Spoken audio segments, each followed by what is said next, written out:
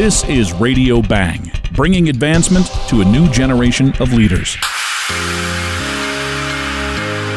In 2014, India adopted a law pointed at corporate social responsibility.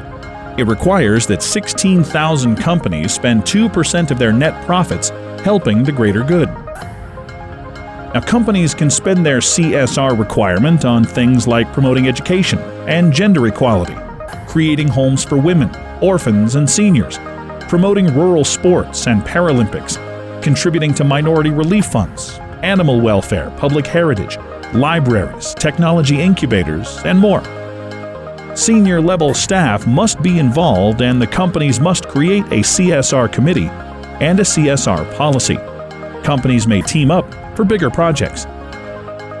The law also applies to foreign companies registered in India based on profits made from their operations in that country. It's thought that this focus on corporate social responsibility may influence the overall vision of organizations in corporate India. But the strategic shift is difficult because of the scarcity of CSR talent in India. Many predict CSR agencies to rise to fill the gap for corporations without the internal capacity to meet the new requirement. Are you a student or professional studying sustainability? You ever thought about living in India?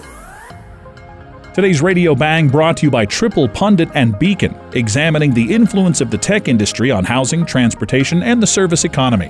Learn how you can participate at triplepundit.com. Bringing advancement to a new generation of leaders, this is Radio Bang.